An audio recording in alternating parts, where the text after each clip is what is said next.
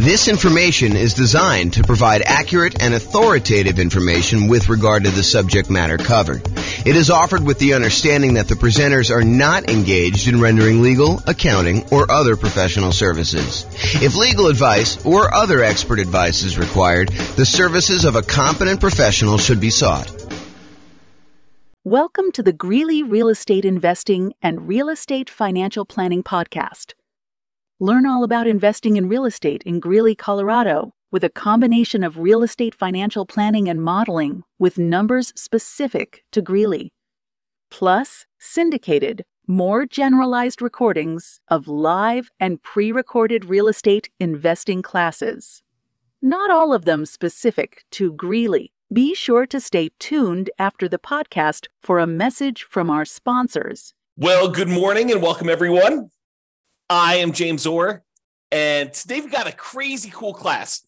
We're continuing on with the series about how to improve cash flow. And today we're going to cover the section on how to improve cash flow when we're thinking about financing your next rental property. So let's jump right in, because we got kind of a lot to cover. So this is sort of the framework we've been working from. So far, we've talked about how to improve cash flow when searching for a property. We covered that in a previous class. Today, we're going to be focusing in on this section right here, all the different things we can do to improve cash flow when financing our next rental property. And then in subsequent classes or subsequent classes, depending on how you like to say that, we will talk about how to improve property cash flow when we talk about the strategy that we're going to use, what real estate investing strategy we're going to implement, and then how to improve cash flow by improving the property itself, and then how to improve cash flow during the marketing of the property in order to find a tenant or a tenant buyer, and then how to improve cash flow when we own the property. And then finally, we'll finish up with how to improve cash flow on a property while we're renting it. But today we're going to focus on how to improve rental property cash flow when we're financing. And there's quite a bit to cover, because this is probably the largest section. I don't know if I would say it is the largest improvement section, whether it will have the biggest impact. I think some of those biggest impact things are more around strategy and maybe even owning. The financing thing definitely has an impact, but I think some of the other ones like strategy and when you own the property and maybe a couple other ones are larger in size. And by larger in size, I mean you have a very high probability of being able to improve cash flow by the largest amount when you think about some other things. Now, financing, there are definitely a bunch of things we can do to improve cash flow. Some of them you will choose to do. Some of them you will choose not to do just because it doesn't make sense for your particular situation. But we will cover them all so that you have good comprehensive knowledge on all the different choices available, and then you can make a decision. All right, so what I've done, which I didn't do on the graphic, but I've done here, is I've broken it down into sort of subcategories for financing. So we'll talk about some sections where things you can do for financing before getting the loan, paying upfront instead of financing things over time, changing or improving the borrowers on the loan, your relationship with the lender and things you could do with that in order to improve cash flow, changing the amortization period, the terms of the loan, and then private mortgage insurance related stuff. And then things you could do with other properties, because, I'll get to it later, but things you could do with other properties to improve cash flow. And then non-traditional financing, we'll talk a little bit about some of those things as well. So let's jump right in, because I got a lot to cover and there's a lot of them to go over. So let's talk first about before getting the loan. And I've broken this down into four major ones. So number one is lender selection. Can I find another lender with better fees or rates? You guys do understand that each lender is a little bit different. They may charge you a little bit higher fees. They may have a little bit better customer service. They may be available after hours to take your call. They may have slightly better private mortgage insurance rates. They may charge you more in points. They may charge you a flat fee instead of a percentage fee. And that every lender's program is a little bit different. And that's one of the reasons why when we get to the class on how do you evaluate and compare lenders, why it's so difficult to compare these lenders, because not only do they charge different fees, but they sometimes call their fees different things. So one of the things you can do in order to improve your cash flow is look at different lenders and find a lender that has better fees and rates. Now, I'll point out a warning about this. sometimes you will think that a lender has a better fee or rate structure only to find out later that they were not telling you the whole story, or they were not giving you all the information you needed, or there were some hidden fees that you didn't realize because you weren't asking like all the exact questions. So you got to be really, really careful and a little bit paranoid about this. But I do think it's important that you talk to a few lenders when you're thinking about buying a rental property. And the way that I'd like to recommend it is I'd like to recommend that you ask your real estate agent for their, top 2 or 3 lenders that they would recommend, the ones that their clients have had good experiences with and have really good competitive rates and fees. And then call them all on the same day. And you may want to add 1 or 2, maybe the bank, the credit union or the bank that you bank with, just to kind of see where they are as well. And then call them all on the same day. Tell them what your kind of credit score is. This is the short version of the class on how to evaluate the lenders, but tell them what your credit score is. Tell them you'll let them pull it if we decide to go with you together. But then I'd like you to give me a term sheet showing all the fees and costs of doing the loan and what the rate I would be able to get is with no points. And then I think you want to sort of price it out with no points. And then if you decide later you want to buy down points, maybe you go and reprice this stuff again. But I think for the most part, you're going to price it out based on no points. And then you're going to make your decision based on that. So that's the very, very short version. There's a lot more detail in the class when we talk about evaluating, comparing lenders. But lender selection is a way that you can save yourself, I don't know, I'd say conservatively thousands of dollars. In some cases, it's hundreds of dollars, but if you're really looking at the wide range of what different lenders offer, this could be thousands of dollars, and thousands of dollars could be used to do other things like buy down the interest rate as an example and get a better cash flow on the property. So lender selection is really important. I think you should focus in on that. You can also choose to select your loan by closing costs. Can you pick a loan that's going to have lower closing costs, especially if you're financing in the closing costs, you're going to be adding those to the loan by looking at the different ones and saying, hey, look, if I go this strategy, then I will have slightly higher closing costs than if I go this strategy, and making a educated math-based decision about which one of these you should pick, because closing costs can vary depending on the loan. And some of it may be like upfront private mortgage insurance. Some of it may be the closing costs that particular lender may charge, or the program has specific closing costs that you need to pay, like certain fees, especially if you're doing like some type of down payment assistance program or something like that. Those can have additional closing costs associated with them, which you may or may not want to choose that particular loan program in order to get that particular program because it has these extra fees. So just be aware that closing costs can vary a little bit depending on which program you have, and compare those if you're going to consider multiple loans. The next thing about before getting your loan is whether you should lock or float your interest rate.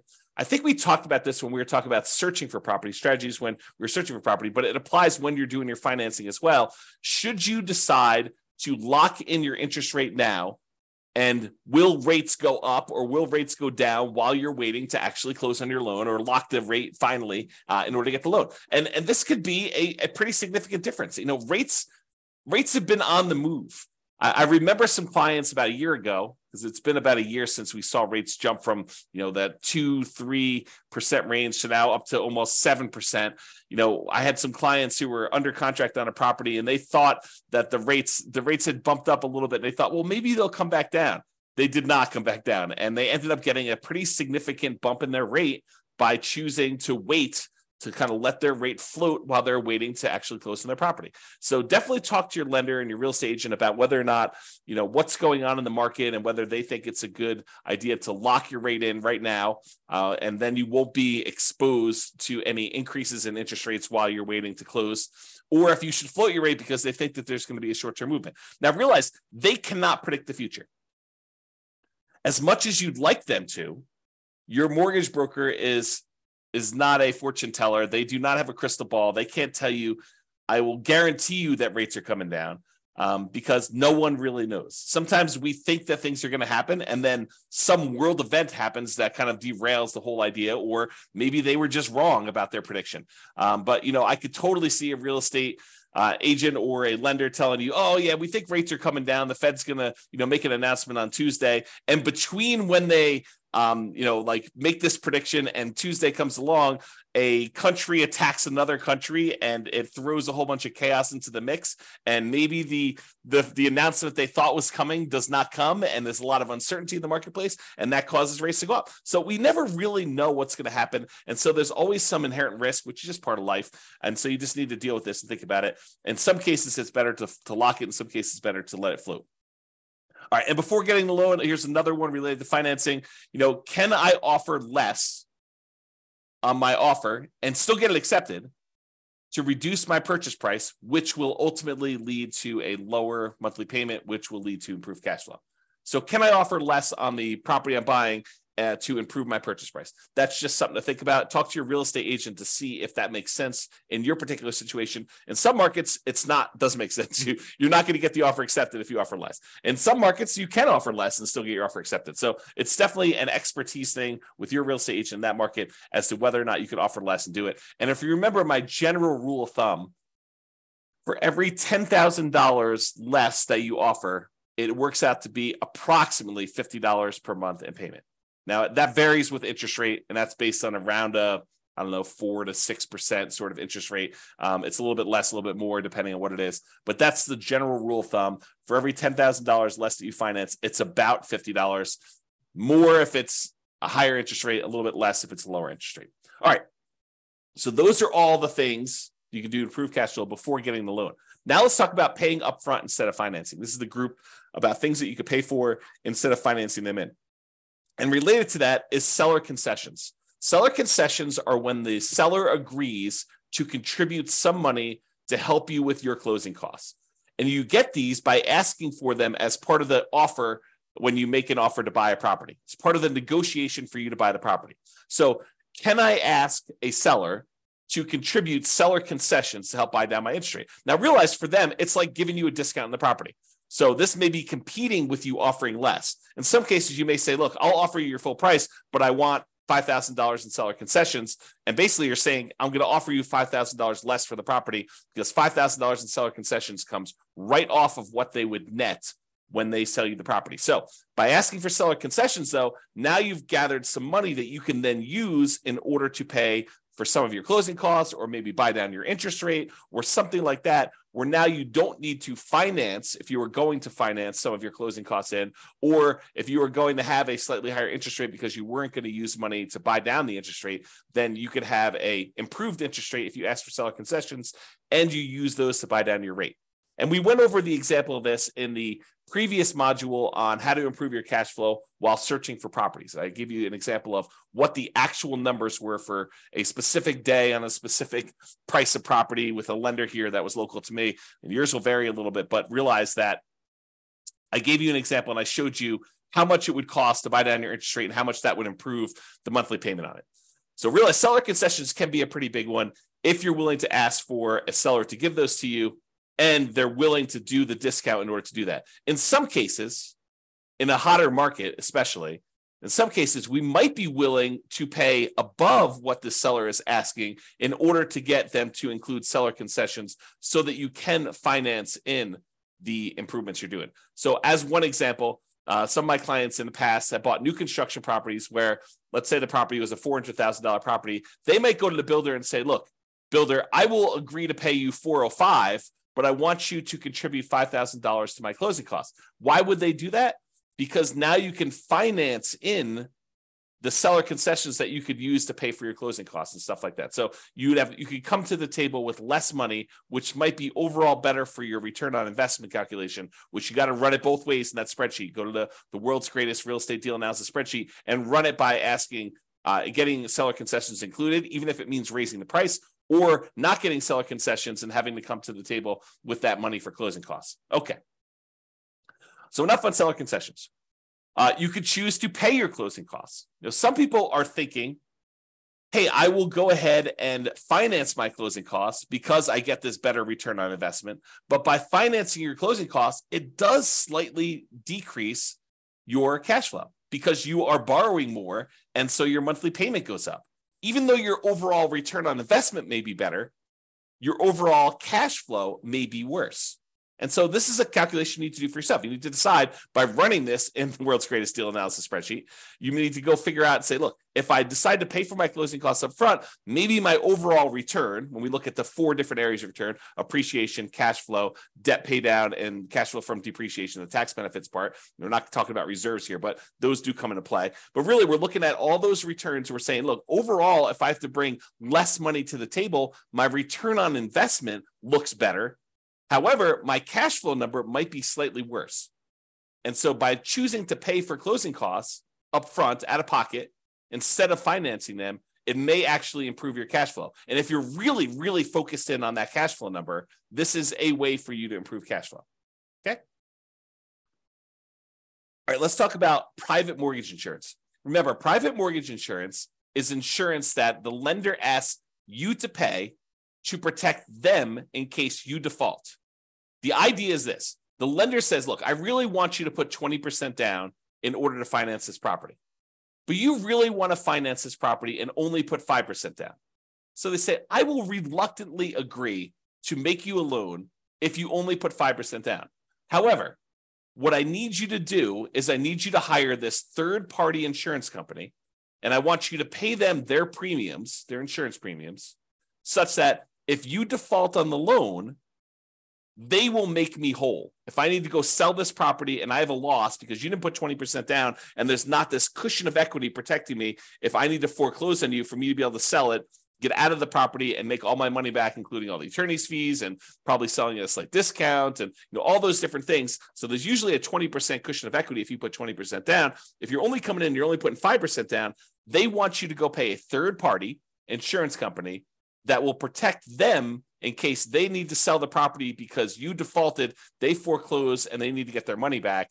And so you say, I will agree to that. I will pay this monthly fee or an upfront fee in order to have this insurance company protect you because I'm only putting 3.5% down or 5% down or 7% down or 19% down. Anything less than 20% is typically what you need for PMI, what they require for PMI.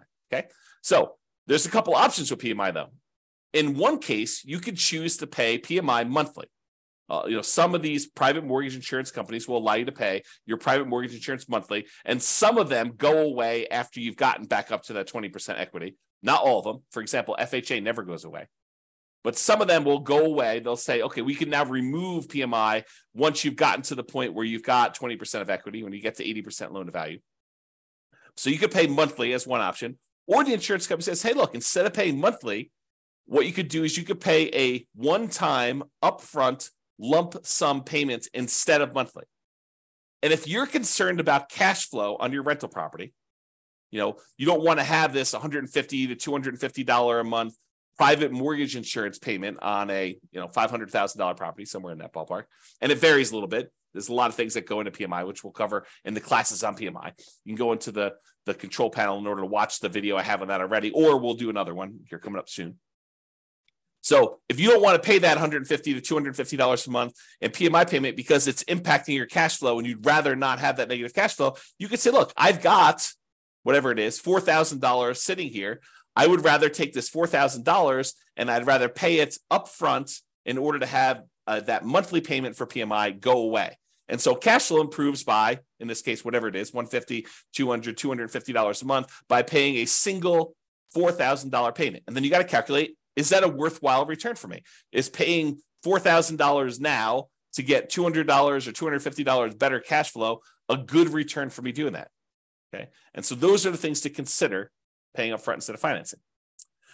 Another thing that we think about for paying upfront instead of financing is paying a fee in order to get a staggered interest rate loan. This is very popular right now because interest rates have gone up so much. A lot of builders especially are doing something like this where they're saying, hey, look, we will go ahead and buy the property from us, pay full price, and we will prepay some interest on your loan so that in year one, you have a significantly lower interest rate than we have right now. In year two, you have a lower interest rate, but not quite as low as year one. And then year three, it goes up to whatever the regular interest rate was. And what they're really doing is they're prepaying your interest on that loan in order for you to not have that for the first 2 years. So I'll put some numbers on it just to give you an example. And this may not be exact. You need to go talk to your lender about what they might be. But let's say interest rates right now are 7%. So you go to the builder, you say, look, builder, I want to go buy this property. It's a $400,000 property as an example, and I'm going to pay you, and the interest rate I can get with the lender is 7%. So the builder says, look, I will go ahead and buy down your interest rate, and it's kind of like staggered for 2-year plan. And they'll say in year 1, you're going to have a 4% interest rate, and that'll be the interest rate for the first year. After that, you're going to have a 5.5% interest rate in year 2. And then after year 2 is done, starting in year 3, you will have that full 7% interest rate. So your cash flow, if you were buying this as a rental in year 1, would be significantly improved. Most of the time, a lot of people are doing this as a nomad strategy where they're moving in. And so the interest rate for the first year while you live there is considerably lower. And then the year afterward, the second year, it's lower, but not quite as low. And so your cash flow on your first year as a rental, if you decide to do the nomad strategy and then convert it to a rental after living there for a year, is improved for that first year. But then after that, it goes back up to 7%. And some people are thinking, well, interest rates will surely come down in the next 3 years. Well, maybe not. We don't really know what interest rates are going to do. They may come down in 3 years, and then at which point you could probably do a refinance out, to kind of change your rate, a rate and term refinance to change the rate on the loan, if it comes down low enough to do it.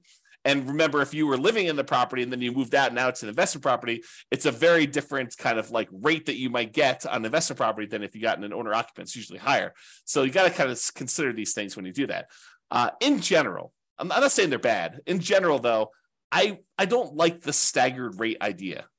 I mean, if you're only going to hold a property for a short period of time, I could see it being beneficial to do for a very brief period of time. But I'd almost rather they take that money and give you a lower rate for a 30-year term. That way you can keep that loan for 30 years. Although some people are like, but James, I'm going to be refinance. I'm going to sell the property because I'm going to reuse the equity. I'm going to re-leverage up. I'm going to do a cash out refinance, or I'm going to go and do a rate and term refinance when rates come down. So why would I go buy down the rate for 30 years if the rates are higher than what I think I'm going to get? Well, we don't know what the future is. And so I think that's one of the big concerns about whether you do this for 30 years or not. Maybe I should do a separate class on that idea. To be determined. And then the other option, which I was just sort of talking about, is you could buy down the rate completely. So you could say, look, instead of doing this staggered rate where I get a lower one for year 1, then a slightly higher one for year 2, and then it goes to the full rate after year 3. And by the way, there may be a 3-year plan out there by the time you get this. Maybe like you buy it down for year 1, year 2, and year 3, and then it goes up to the regular rate year 4. I mean, who knows? These kind of programs change all the time. So just realize, talk to your lender, find out what they are. So the other option, though, is you pay a fee and you buy down the rate for the entire 30-year period. And we talked about this when we talked about searching for properties. I gave you that example of how much it costs to buy down the rate for the entire 30-year period and how much improved cash flow you got by doing that. So that could be a way for you to do this too. So we kind of covered these options. So to recap, paying upfront instead of financing. We talked about seller concessions, getting the seller to contribute some money to help cover your closing costs or using that to buy down rates. Paying the closing costs up front instead of financing them. Prepaying PMI instead of paying it monthly. Getting that staggered rate or buying down the rate for the entire term of the loan. Those are the options for paying upfront. All right, let's talk about changing or improving the borrowers. So let's talk about changing you. You know, some people come into this and they're so anxious to get excited that they don't take the time to really improve their situation first. And I understand it because, getting in on a property, that first one, and getting that property, the kind of asset base growing for you, it does make a huge difference. But so does improving your credit score. So if you're coming into this and, you weren't super concerned about your credit score before this, and you kind of let it do whatever it needed to do, and maybe you were late on some stuff, and maybe you had some, serious setbacks that caused you to be late, like medical bills that you couldn't afford or whatever it was, like taking the time to improve your credit score can have a very significant impact on the interest rate you get and on the private mortgage insurance rate you get if you're getting PMI. So it is worthwhile for you to take the time and improve your credit score. And a lot of the things about your credit score are counterintuitive, meaning you might think, oh, I'll just close down this credit card because I'm not using it and that will improve my credit score. Maybe not. And so there's a lot of subtlety and nuance to it. And you should probably talk to an expert, find out if your lender is an expert at improving your credit score, or if not, maybe ask them if they have a recommendation for someone who can help you do your credit score and improve it. And I'm not talking about doing the sketchier stuff to improve your credit score. I'm talking about legit things like making sure you're paying on time, making sure you have your ratios in the right spots, making sure you have the right mix of credit if you're doing it that way. the legit ways to improve your credit score, and not like, not paying on anything and then negotiating paying off all your stuff. Like, I'm not talking about doing that, like the scorched earth version of that. That's not what I'm referring to. So improving your credit score could actually improve what you're able to get on your interest rate for your loan, and also what you're able to get for your PMI, which both of those can significantly improve cash flow on a property. So it is worth focusing on credit score. Now, if you have a relatively weak credit score, you may want to consider talking to a friend or family member, which I'm not even going to go into the details of this, because it takes a certain type of love and trust for another person to come in and co-sign, be member of a loan in order for you to buy a property. But if you can get your friend or family member to agree to this, good for you. And that could possibly improve your interest rate, get you better interest rate on the loan. If they have better credit than you and they're a better borrower, and in a lot of cases, getting your rate on PMI, if you have more than one borrower on the loan, it does lower your rate. That's one of the calculation parts of a PMI. So adding another friend or family member to your loan when it makes sense, and it legitimately makes sense, talk to your lender about this. That could actually improve your overall cash flow. It could improve your credit score. It could improve your PMI rate, and so it could improve cash flow on that. Now, on the other end of that spectrum, let's say you and your significant other are about to buy a house, and I'll be nice. You have awesome credit.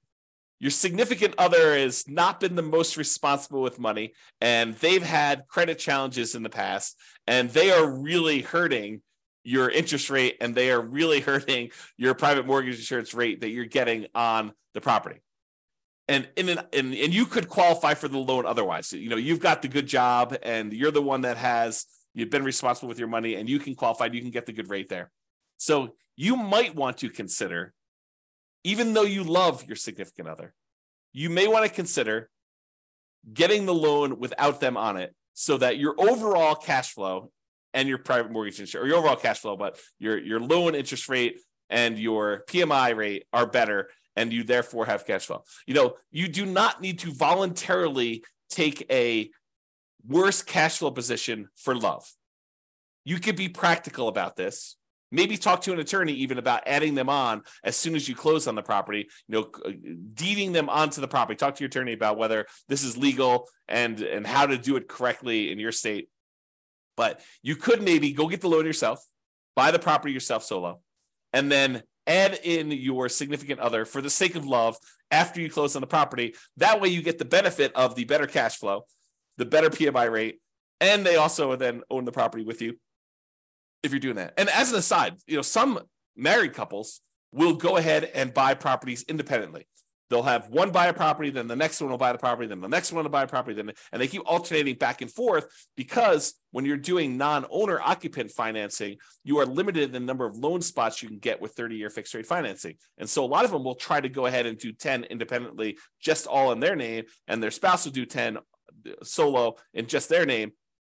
But definitely talk to your lender about if this is your plan, because I've heard that some lenders don't like it if you're filing joint tax returns. They will sort of count them all together. But if you're doing independent tax returns, then they may say, hey, look, you've got your own tax return. You could do 10. You're doing your own tax return. You could do 10. And so do some loan planning with the help of a good lender in order to do this, which reminds me, we talked before about choosing a lender, based on their kind of rates and fees and stuff, and realize I personally would be willing to pay a small premium, not a crazy large premium, but a small premium, not necessarily choose the cheapest lender if this lender is providing additional value, like this idea of loan planning and improving my credit and things like that. That's worth something. And so paying a small premium in order to do that makes sense to me. Okay. Now I've gone off on that tangent. So removing a borrower could actually help you get a better interest rate, get better PMI. And so you may want to consider, for the sake of love, for the sake of love, leave them off the loan and then put them back on, so that you guys get overall improve your situation and your kind of cash flow on property. And then using a similar idea to adding the borrower, you could partner with somebody who is a loan partner who could just get better loan terms. So the idea is maybe you form an LLC, And in the LLC, you are providing either the deal and some of the capital or the deal and all the capital. And you're bringing in a third party who is a super strong qualified borrower. And they are becoming one of the partners in the LLC, one of the owners in the LLC. And they're the ones getting and signing for the loan. And that could be a better way for you to do it than if you were to go do this solo, get the loan, or if you guys were both to go buy it and, kind of like both of you on title solo, so go talk to your attorney about structuring this and how it would work, and talk to your lender about how this would work with having a loan partner and whether that gets you better loan terms. Okay, so we talked about that. Now let's talk about your relationship with the lender. And I will tell you, of all of the strategies we have here, these are probably the ones I've seen the least, actually get seen implemented the least, and probably the ones that have the least impact. But they do sometimes come up, so I wanted to mention them to be comprehensive. So here are two different things that discuss your relationship with the lender. Number one, some lenders will allow you to get a small discount on your interest rate if you set up automatic payments. And it's usually on an account that they have in their bank. So you go to your local credit union, and your local credit union may have some program. They don't all have this, but this is why I said that this is one of the ones I've seen the least. But some credit unions may say to you, hey, our rate is 7%. However, if you actually set up auto pay on the checking account you have with us, then your rate becomes 6.875 for the life of the loan. And so you may say, that makes a lot of sense to me. I'll go ahead and use the account that I already have with you that I'm going to use to pay on this loan. That makes great sense. I'll get an improvement on my interest rate. So that's one option. Some credit unions or banks or whatever it is may say to you, hey, look, if you have a investment account with us, you may get a slightly better interest rate if you have a savings account, a checking account, and your investments all with us and your mortgage. We might give you a small interest rate benefit by being a ideal customer that has a much larger relationship with you. Or they may actually say, hey, look, if you have more than X number of dollars on deposit with us, whatever that is, $25,000, $100,000, $500,000, then we will give you our preferred lending criteria, tier, whatever it is, in order to do that. You tend to see more of those with commercial loans, although maybe you see it with residential loans. Again, I don't see this very often, but I've definitely heard about people getting these benefits. I had one client at closing told me about their lender was giving them some type of preferred rate for doing some of this stuff. So check with your lender, see if that's appropriate for you. All right, change the amortization. Amortization has to do with the period of time over which your loan pays off. If you say you have a 30-year amortizing loan, that means that by making regular monthly payments, the loan will be paid down to a zero balance after 30 years. Or if you have a 15-year amortization, it means that a 15-year loan, by making the regular monthly payments, will be paid off down to zero at the end of 15 years. Okay, so when we talk about amortization, I'm talking about kind of like the period of the loan or how the loan is amortized to do that. So for example, with an interest-only loan, the loan is not amortized. You are only paying the interest that is due, and the balance of the loan is staying the same throughout that period of time. So you may be paying just the interest, no additional money toward the principal or the amount that you owe on the loan, and so the balance of the loan is not going down. Well, by paying interest only, that does improve cash flow. So you could choose, if your lender offered this and you were willing to do this, to say, look, I'm not willing to have a 30-year amortizing loan. I want to have an interest-only loan.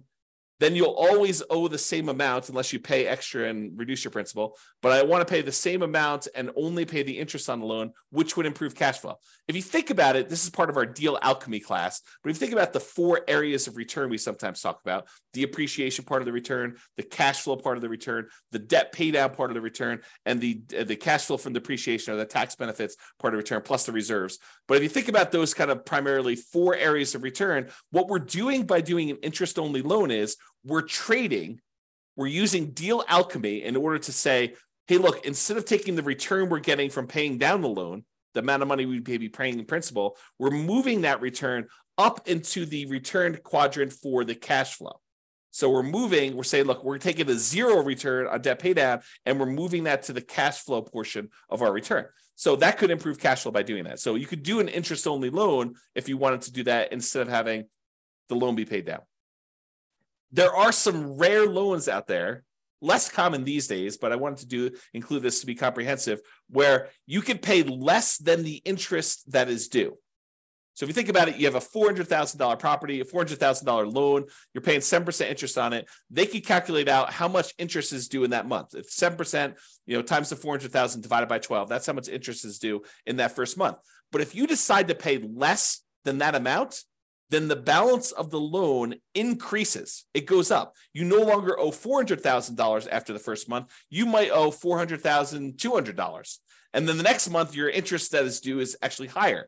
And so if you have this negatively amortizing loan, the loan balance actually increases each time you make a monthly payment because you're not even paying the full amount of interest that is due, which improves cash flow, oddly enough, right? You're basically taking that debt pay down part of the return, and instead of making it zero with like an interest-only loan, you're making that negative. And then you're moving that return up into your cash flow part of your return because those things, they're kind of like opposite ends of kind of like a balance where if one goes down, the other one goes up, right? You think about it that way. So in this case, if you were willing to take a negative amortizing loan, which most of the time I don't recommend this because the amount you owe in the property is actually increasing each month. It's kind of a weird position to be in, but you could actually do this in order to improve cash flow. All right, rate from loan term. So I don't know if you realize this, but if you get an interest rate on a 30-year loan versus the interest rate on a 15-year loan, the interest rate on a 15-year loan tends to be lower than the interest rate in a 30-year loan.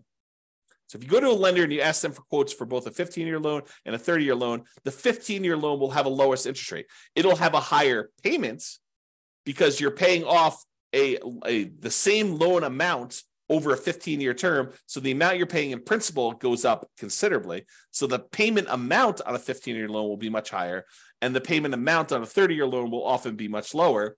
However, the interest rate on a 15-year loan will be lower, and the interest rate on a 30-year loan will be higher.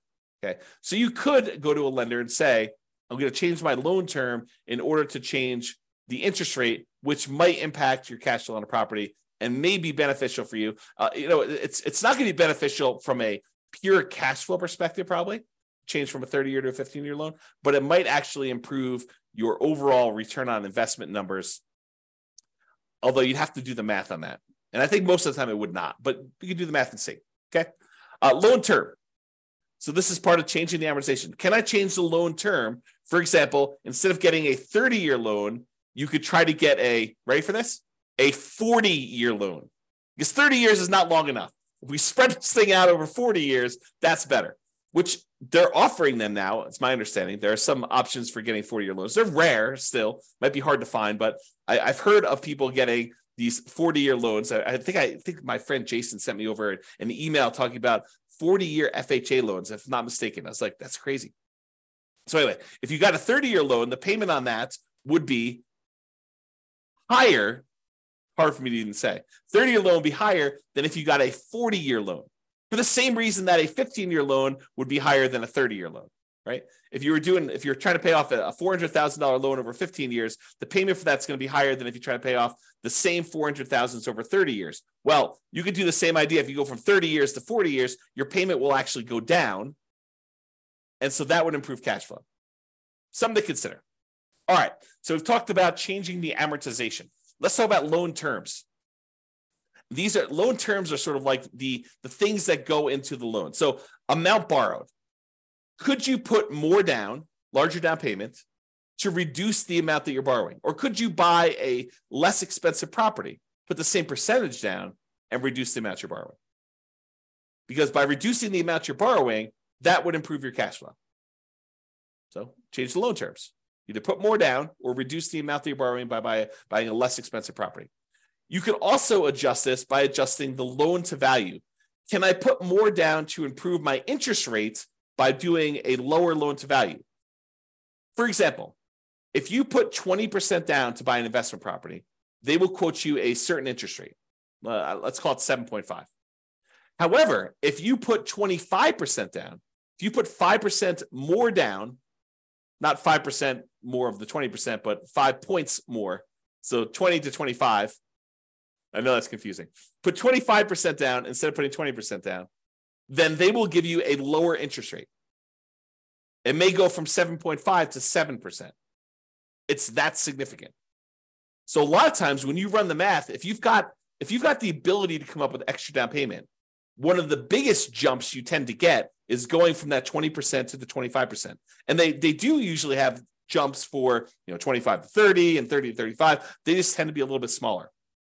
But there's a big risk, or at least perceived, it probably is true, but there is a big risk reduction for them by having you go from 20% to 25%. And so they will often give you a better interest rate from going from 20% to 25%. And it can be significant. This could be a significant way to improve your cash flow from two perspectives, right? First of all, you're borrowing less because you're putting more down. And secondly, by getting more down, you're getting an improved interest rate, which will further improve your cash flow. So you get like a double positive benefit by putting this more down in order to go from a certain loan to value to a higher one. And by the way, this applies to from putting 3.5% down an FHA loan to maybe putting more down, or putting 5% down on a conventional loan to putting 10% down. So this could also improve it that way. You got to call up your lender and find out what the difference is at that time for you and your specific credit score and your specific loan amount, and see what the numbers are. And they change all the time. So I can't give you like a fixed number. It's always this. You got to call your lender to find out, but it can improve it. Okay. And another option is, instead of getting fixed rate financing, which I'm a big fan of, being able to lock in a interest rate for 30 years makes a lot of sense for me. You limit any type of interest rate risk you have moving forward. And even though everyone thinks, hey, interest rates, they're really, really high right now, they're not really, really high right now. I think I did this. I did like a confidence meter, an interest rate confidence meter, where I told you what percentage of the time in all of the history we have for 30-year loans have interest rates been above this thing.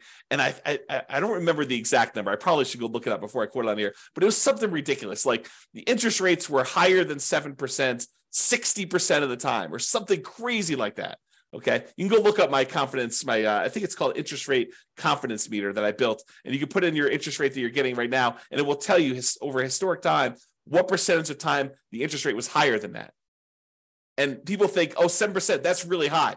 No, it's not really high.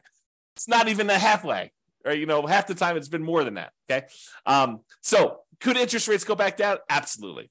Could interest rates go up from here? Absolutely. And so getting a 30-year fixed rate financing eliminates that upward risk you have and locks you in. Now, there's a great benefit of getting these 30-year fixed year financing, because if rates do come down, you can choose to pay a little bit of money and ratchet that rate down. You could go from 7% back down to 5 or 3 if it goes back down that low. Okay. But you don't have the risk of it going up to 9 or 11 or 15 or 18, which it has gone to. Okay. So those are things you can consider. So why was I telling you this? Because you could choose to take an adjustable rate interest rate in order to get a lower rate right now in order to improve cash flow in the short term. But you're doing that, but you're adding in the risk that interest rates will go up higher than what you could have gotten fixed right now. So as an example, I'm going to make up numbers. Let's say you could go, and if you got you could get a 7% 30-year fixed rate financing right now if you got a loan for 30 years. Or the lender says to you, or right now, I could give you 5.5% if you take an adjustable rate mortgage where the rate adjusts every year. And it can't go up above 9, as an example.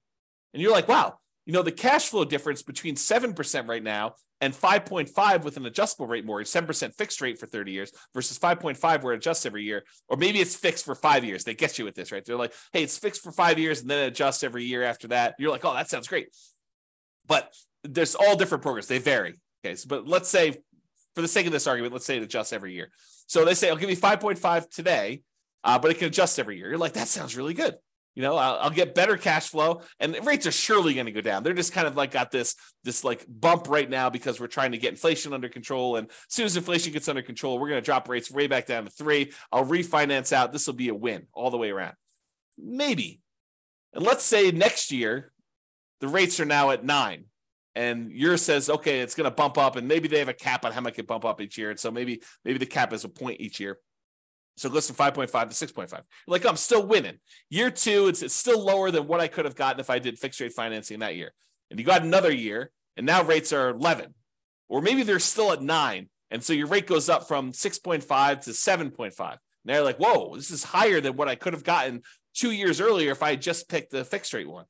And so maybe it stays there for 5 or 6 years and it kind of keeps bumping up that 1 point a year. 7.5 becomes 8.5 until eventually it becomes 9. And now you're 2 percentage points higher than you were. Sure, you got improved cash flow for that first year or 2 or 3, but then after that, it's actually been higher. And it could go back down. So you could get a benefit of it if it adjusting back down on you for doing that. Maybe that's part of your adjustable rate mortgage program.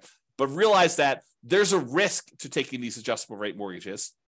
And you need to decide if you're comfortable with that risk or if you'd prefer to lock in some type of 30-year fixed rate financing, eliminate that risk from your portfolio. And we'll talk about this when we go into the risks of real estate investing and how to mitigate those. This is one of the ways to mitigate it.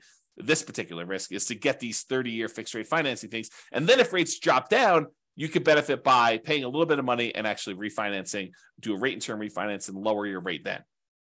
Okay, so we talked about loan terms, the amount borrowed, loan to value, and adjustable rate. Let's talk about private mortgage insurance.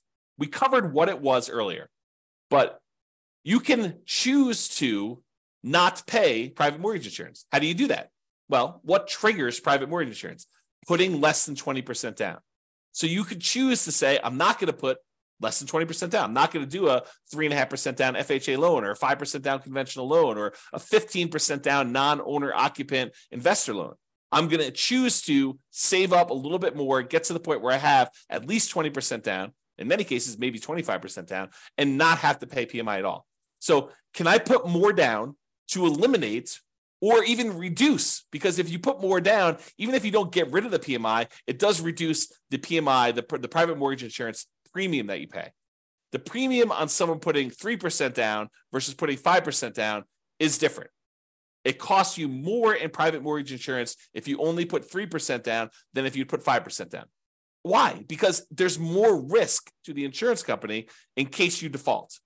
It's as simple as this, okay?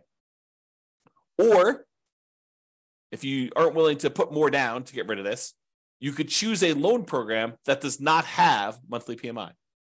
As an example, if you have VA eligibility, the ability to get a VA loan, you served in the military, there's some other eligibility requirements, but that's the primary one. If you served in the military, the VA loan does not have monthly PMI. They have a upfront like guarantee fee or VA funding fee that acts sort of like private mortgage insurance. Basically, they're collecting this funding fee and then the VA is actually guaranteeing the loans for the lender. So if the lender says, hey, look, they defaulted, they only put 0% down and they defaulted on this, the VA then guarantees the lender and pays them for that. So that's why there's a VA upfront funding fee. It acts like a version of PMI. It's not called PMI and it's not monthly, so it improves your cash flow and you can finance it. But that's kind of sort of how the VA thing works. So you could choose a loan program that does not have monthly PMI and do it that way. All right, so that's the eliminate PMI option. We talked about this before. You could prepay PMI. You could choose to pay for PMI in one upfront lump sum payment instead of monthly, and that would improve your cash flow. You pay $4,000 instead of $200 a month. Cash flow improved at a cost of $4,000 upfront. And the other thing, which we also talked about, is improving your credit so that you can get better PMI rates and better interest rates. So it can improve your credit. Improving your credit can actually impact cash flow in 2 ways. All right. So that's all the stuff about private mortgage insurance. All right, let's talk about other properties. So if you think about this, a lot of times we're focused in on how do we improve cash flow, and we're like laser focused on how do we improve cash flow on this property that's about to buy, that's right in front of me right now. But sometimes it's better to take a step back and say, okay, I want to buy this property. However, I'm really most concerned, and maybe this is not true for you, but I think it's true for most people. I'm really most concerned about my overall cash flow picture, not just cash flow on this one property, but if I can improve my cash flow overall, even if it means the cash flow on this property is slightly worse, but I can actually do it with like all of my properties combined, it is a net improvement, a significant net improvement, hopefully, then that's better.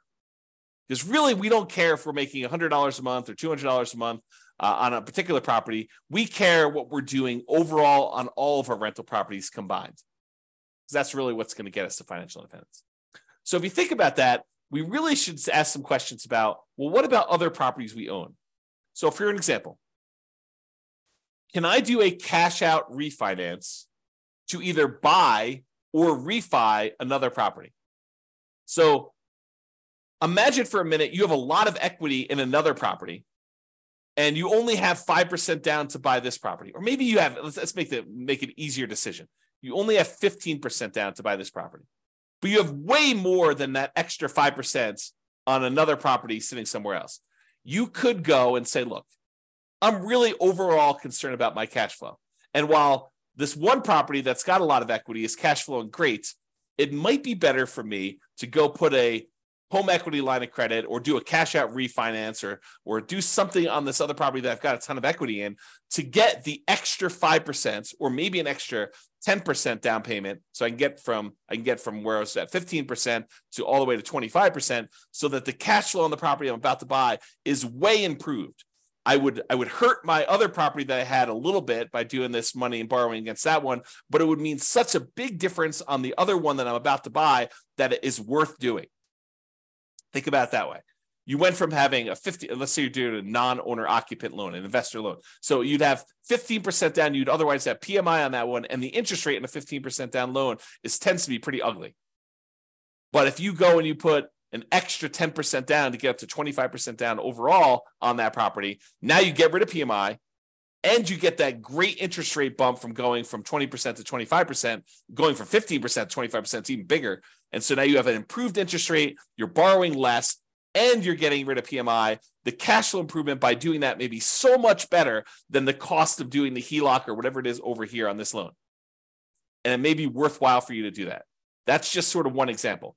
There may be another example where you literally have a free and clear property. You don't have a mortgage on it at all. And it may be better, easier, mathematically better, improved cash flow wise to do a cash out refinance on that one, take some or all of that money, and then use that to buy the next property in order to make that one better. Or maybe even to do a refi on that property. In some cases, you may choose to take money from another property that you have, maybe a free and clear one, and get down below 75% loan to value so that you could do a better rate and term refi on that one. And you're kind of moving equity around in order to improve your cash flow position. Just things to think about, okay? And I think I covered this next one with my first example, cash out refi for a larger down payment. So we talked about borrowing money from another property where you took money out of that in order to get from 15% down all the way up to 25% down. And so it may make sense from an overall perspective to do it that way. And then the other thing to be aware of is there are limitations once you get to a certain portfolio size on your ability to do cash out and rate and term refinances. For example, and this changes all the time, so go check with your lender about what the current rules are.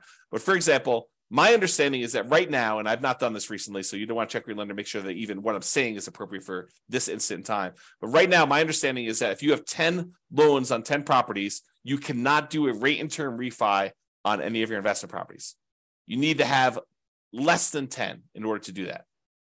So before you go buy your 10th property, or before you get yourself in a situation where you're going to limit what you can do, look at your whole portfolio and see if there are changes you should do before you buy your next property. So should you do a rate and term refinance or a cash out refinance on a property before you buy your next property, where it makes sense to do that because now you have less properties? We sometimes see this, although I'm not sure it exists anymore, but sometimes we see this when you get over 4 loans. The rates when you have less than 4 loans is one thing. The rates when you get over 4 loans might be something different. So check with your lender about rules that might apply to you and ask them the questions like, okay, so I'm thinking about doing a rate and term refi in the future. Is this going to affect me doing that? And these things can change. So they may not tell you something that applies a year or 2 or 3 down the road because there may be a change of policy, but using the rules right now, are there limitations on that? Okay. And then I have a note here, not just improving cash flow on the property you're buying, but on other properties before you can't easily fix it later. So we may not be talking about the property you're buying. We may be talking about your whole portfolio and fixing anything that could potentially, you don't want to paint yourself into a corner by buying this property now and not taking care of the other stuff ahead of time. That's what we're talking about. All right. Second to last slide, non-traditional financing. If you have cash, you could just pay cash for this property and avoid financing altogether. Someone says to me, hey, James, so interest rates are at 7%. I don't want to pay the 7% because, the interest rates are really ugly and the cash flow gets really ugly. What can I do? And I tell them, you could avoid the interest rates altogether by paying cash. And they're like, oh, no, James, that would take forever. I only have, 5% saved up. I would need to save up for whatever it is. And that would take forever to do that. And, I don't want to do that. Then I'd be way far behind. Well, having done modeling on saving up until you have enough to buy free and clear properties and how long that takes to be financially independent, doing that strategy where you buy rental properties free and clear using the same savings rate you'd have if you were buying rentals much faster, doing the 5% down or 20% down or 25% down. So I can compare the time it takes you to be completely financially independent, saving 5% down, buying owner-occupied properties, moving in, living there for a year, converting those to a nomad when you save up another 5%, to 20% down, where you buy non-owner-occupied properties, to doing 25%, where you buy non-owner-occupied properties, to saving up and buying properties free and clear. The extra time it takes to buy the properties free and clear is nowhere near how much extra they think it is. It's a relatively small difference to buy properties free and clear. So if you're really, really paranoid about this, if you're like, look, 7% interest rates, cash flow is really ugly in my marketplace, even with all the things that I can do in order to improve cash flow, it's not the end of the world if you save up and put more down, whether that's free and clear or 50% down in order to get to the point where you don't have negative cash flow. Like it doesn't take that much longer if you do that strategy. It's more discipline, and you got to do some stuff with the money in the meantime. But think about it this. Well, I'm not going to go into this. There's a whole class coming on this idea of speed versus the speed of 5% down or 20% down, 25% down versus buying properties free and clear. And probably another class eventually on 50% down. I just haven't run the numbers on putting half down, which I just need to do, right? So it's not hard. I just need to take the time to do it.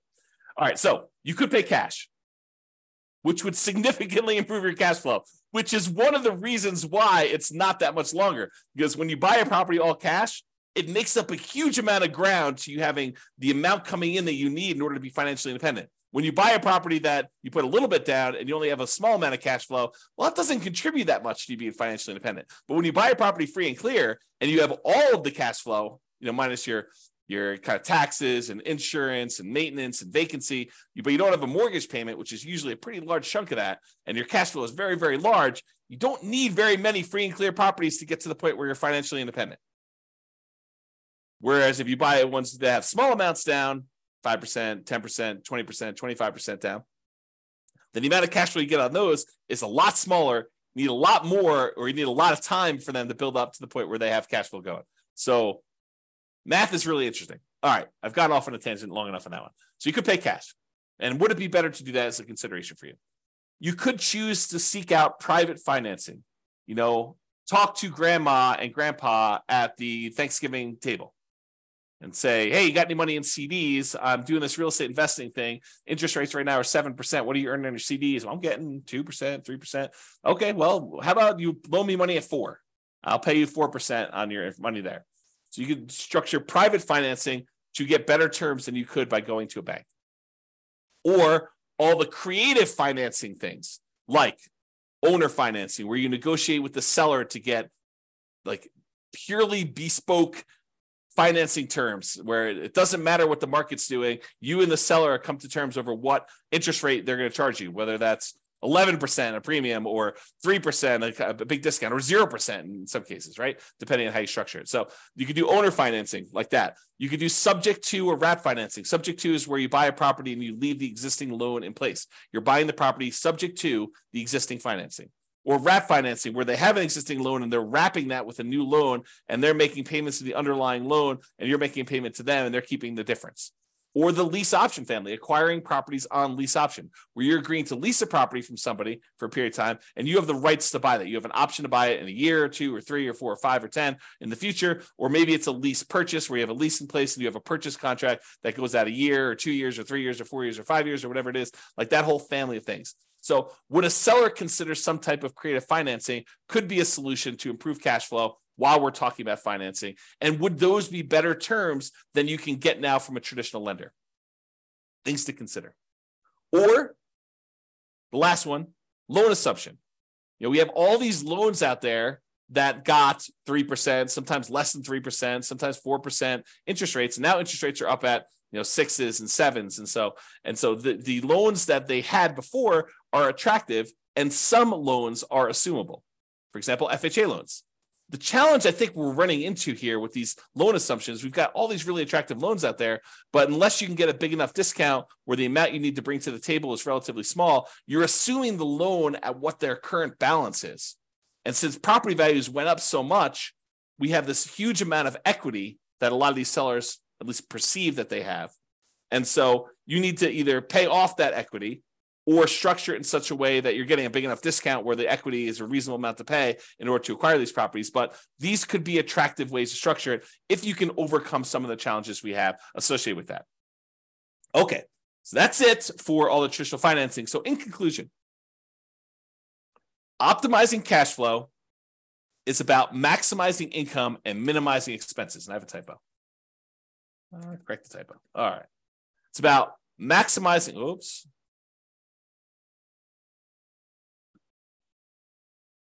All right. It's about maximizing income and minimizing expenses. Your mortgage tends to be a very large percentage of your expenses on a rental property. It doesn't have to be, but it tends to be, especially if you're putting very little down. And there are several things you can do that impact the size of that expense, how big your mortgage payment is. That's largely what this class was about. Making financing a prime lever for improving cash flow. So if we can fix that very large percentage of your expenses, that allows us to significantly improve your cash flow, which is why this becomes such a big, robust area to focus on. It is better, in my opinion, to take time to more holistically look at and improve on all the various aspects and stages of what improves cash flow. And so this one was one that had a lot of different options, a lot of different ways to improve it. Not necessarily all the biggest ways, although some of them could be pretty big, but not all of them are the biggest ways, but they could be an improvement for you. All right, so that's it. Hope you enjoyed the class. This has been James Orr. Bye-bye for now. With home prices up, mortgage interest rates up, and rents up, but not quite enough to counteract the higher prices and interest rates, cash flow on rental properties in Greeley is harder than ever. Book a call with the Real Estate Financial Planner to apply our proprietary 88 strategies to improve cash flow on your rentals. See the show notes for a link to schedule your call and improve your cash flow today. If you're a real estate agent, lender, or professional in Greeley that wants to help our real estate investor listeners, consider reaching out to learn about collaboration opportunities with this podcast.